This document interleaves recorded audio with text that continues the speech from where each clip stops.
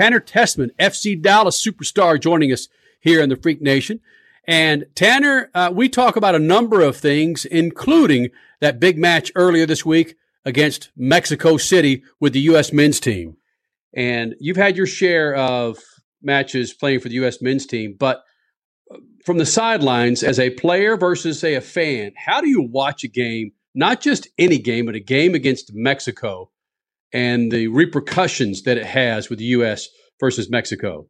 Well, yeah. I mean, for one, I want to be in that game, but obviously watching as a fan, as a supporter, the emotions are high. I'm on edge the whole game, yelling at the screen, hoping the players do well. I want everybody to do well, and for us to get the win versus Mexico it's a big rivalry, and we haven't always done as good as we want to against Mexico. So for that young group to do really well and get the win in a cup final is huge, and I felt all the emotions sitting at home watching it. So I was really happy for the guys. Can you explain, because I think some of the fans have just a roller coaster of emotions when it comes to the U.S. men's national team, because to qualify for the Olympics, it's the under 23 group. To be other worldwide competitions, it's the senior group, 24 and up. So it's a little disappointing to see that the under 23 group over the years has failed to qualify for the Olympic. But then, God, that roller coaster goes back up the hill as the U.S. beats El Tri in overtime, and it makes us so excited for the World Cup again. And that's a young team too. So can you kind of explain what's going on between the two teams and what fans have to look forward to in the future? Yeah, I mean, for one, yeah, it's tough. It's tough being a part of that Olympic group and not qualifying. Is the goal we set out to be is in the Olympics, but it's a struggle we've had, and playing in those games with little to none training, preparing for it is tough. But I mean, the fans should have a lot to be excited for. As you saw versus Mexico, we're an exciting group. We fight till the end, like we did in that game, and there's a lot of talent that's coming up, still to come up. You've seen a couple names out there that are big time players that help us get wins. But I mean, I'm looking forward to the World Cup and the qualification coming to it. It's going to be really exciting to watch. Now, how do you know, or at least how much warning are you given, whether it's an email or a text saying, hey, we need you to come back to the U.S. men's national team practice field and you might be up for the World Cup team? How does all that communication work out with you guys? Yeah, so they'll send emails prior, a couple months prior before the training camp, and then they'll have a prelim roster, and then they'll cut it down to the small group that gets to go, and then you go from there. But I haven't heard anything yet, so just continue working at Dallas, focusing on being here and in the moment. So if that comes, it comes, but just staying here focused. Did you just say you get an email? You don't get a phone call? Listen, bro, you're getting called up to the U.S. men's team. You get a damn email, not even a phone call from the coach or the general manager? What the hell's that about? I mean, yes, it's just how it goes with those camps. You get an email for the prelim roster, and I'm sure a couple of players, if it's big enough for Olympic roster or World Cup roster, you probably get a phone call. But all the camps I've been to, it's friendlies, the Olympics. You get called to you go down there and you have to train for 2 weeks before you even make the team. So it's nothing too big that I've been to. So that's just an email, but yeah, a phone call would be nice for some of those camps. Richie, before we get to your question, one more follow-up to the U.S. men's team. When you do get that email, what's the protocol for you? Meaning, do you have to clear certain physicals or make sure you've got the vaccinations? Do you have a physical at all before you go join the men's team? Yeah, so we have to do a lot of stuff at the club you're at. They have to send all over the records, and then you have to get another physical prior to going to camp, and then you have to do 3 or 4 COVID tests online as they watch you take it, and pass those tests negative, and then you're allowed to come into camp. And then when you get there, you still have to do certain testing and make sure you're ready to go. So those are just some of the things. Yeah. Hold on a second. Do you feel like you're just poked and prodded all the time? I mean, you guys aren't guinea pigs here. You are professional athletes. You shouldn't have to have another physical if you just performed that week of and you were totally fine. I mean, it is what it is. I've only been to a couple camps, and every time I've had to get a physical, it's nothing bad. Just they make it quick and easy. They know that probably nothing's wrong with you. So it's not as in deep as it should be, but it's good, quick, easy, and it gets you ready to go. So. Tanner, let's go back to the U.S.-Mexico CONCACAF match in Denver. Fans were kind of unruly, throwing things on the field throughout, and especially at the end.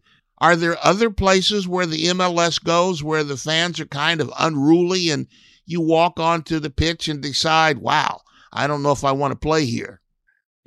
Playing for only, a year and a half in the MLS, especially last year, not a lot of fans in those stands, and not a lot of fans outside the stands as well. So honestly, I haven't really been to any hostile environments in the MLS. Obviously, Houston is our big rivalry, and so at those games, we have a lot of fans that come early to try to haze us or do whatever. So I guess I'd say Houston, but still have a lot of experience to go see other teams, and then I'll come back with you at that answer.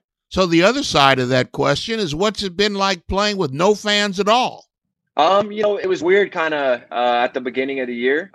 Last year I played 2 home games, and then we were getting ready to go to New York, and then the whole COVID thing happened, and then after that, no fans, and it was weird at the beginning playing in the empty stadium. It kind of feels like a scrimmage, but the guys, we keep focused and keep working hard, and slowly but surely the fans have been able to come back, and now here in Dallas we're back at 100%. So it's really good to have fans back in the stands. It's a whole different atmosphere, but it was definitely weird at the beginning.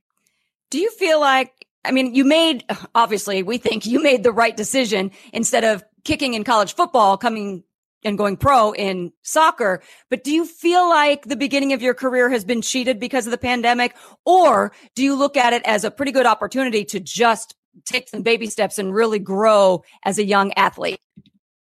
No, for sure. It was baby steps. It was a lot of opportunities that came my way because of COVID. Injuries and other things like that. Got minutes to play, got to travel with a team, experience different things, get closer to my teammates during quarantine than maybe I would if there was none. So I think there was positives and negatives, but for me, I think there was more positives in terms of soccer. So got a lot of opportunities, and I took advantage of them. So obviously COVID was not what we wanted to happen, but in terms of soccer for me, created a lot of chances for me. Tanner Tessmann, FC Dallas in the Freak Nation. Is there any sort of hazing that goes on when young guys come up to the team, especially U.S. men's team? That's pretty prestigious, and a lot of guys have been there. Is there any special hazing for young guys like you when you get called up to the major leagues? No. Usually for FC Dallas, all the new guys have to sing a song, and it's pretty enjoyable, gets you going with the team. And then usually it's the same when the men's national team had to sing a song, but with the 23s, Jason made everybody stand up and tell the team a fun fact about yourself, and then tell them something that it's a secret that you didn't want people to know. So that was a little different for the 23s, but it was all fun and games, and it helped you get closer to the group. So I enjoy those. Well, hold on. What is Tanner Tessmann's fun fact? Microphone. Oh, I forgot. I can't tell y'all. I forgot. Oh, you are full of it. Come on. The fun fact is... Fun fact is I have a podcast named Chum Chat, so y'all can go check it out on YouTube, Instagram. Oh. And he's become a genius at marketing with Chum Chat. Yes, he has. Oh, it's perfect. That's a great answer. Hey, speaking of the Cowboys, you being a former kicker, and we know the whole story again, you had to make the decision of playing soccer or moving forward with your kicking game. Do you watch football, and specifically the kickers, as much as you did back when you were kicking in college, or is it not a big deal to you now? To be honest, I never watched kickers. Not a lot of NFL either. If I was watching football, it was college football. And barely, maybe just when Clemson played or some of my buddies were watching, I would watch. But now probably the same. If Clemson's playing, I'll watch, I'll support. But not a lot of football goes on unless I'm, at a friend's house and we're watching the NFL game or something's going on, or playoffs or something like that. But not huge in the NFL and college football. Hey, before you get the hell out of here, Tanner Tessmann from FC Dallas joining us here in the Freak Nation. You drive a car, or you Uber or Lyft all freaking day? I got a car, Grand Cherokee. That's it? I mean, do you have any extra components on it? It's just stock? It's a 2014 Grand Cherokee. I like it a lot. It helped a lot when it snowed in Dallas. I was one of the only cars on the street getting groceries. So comes in use at good times. I really like it a lot. Yeah. If you had a choice of like a recent hot rod, maybe this sounds so old, a Mustang, a Camaro, or a Porsche, do you follow anything like that? Are you a fan of fast cars? You just want something to get you through the damn snow? Yeah, I follow a little bit of cars. Maybe not some of the ones you name. I like Porsche. I like their cars, but yeah, I don't know. I got a few cars in mind. Hopefully, when I hit that same contract, that I could upgrade to. So we'll see. Attaboy. Tanner, thanks for doing this, bud. Of course. Thanks for having me on. Look, man, I'll be honest with you. Soccer players are just a different freaking breed.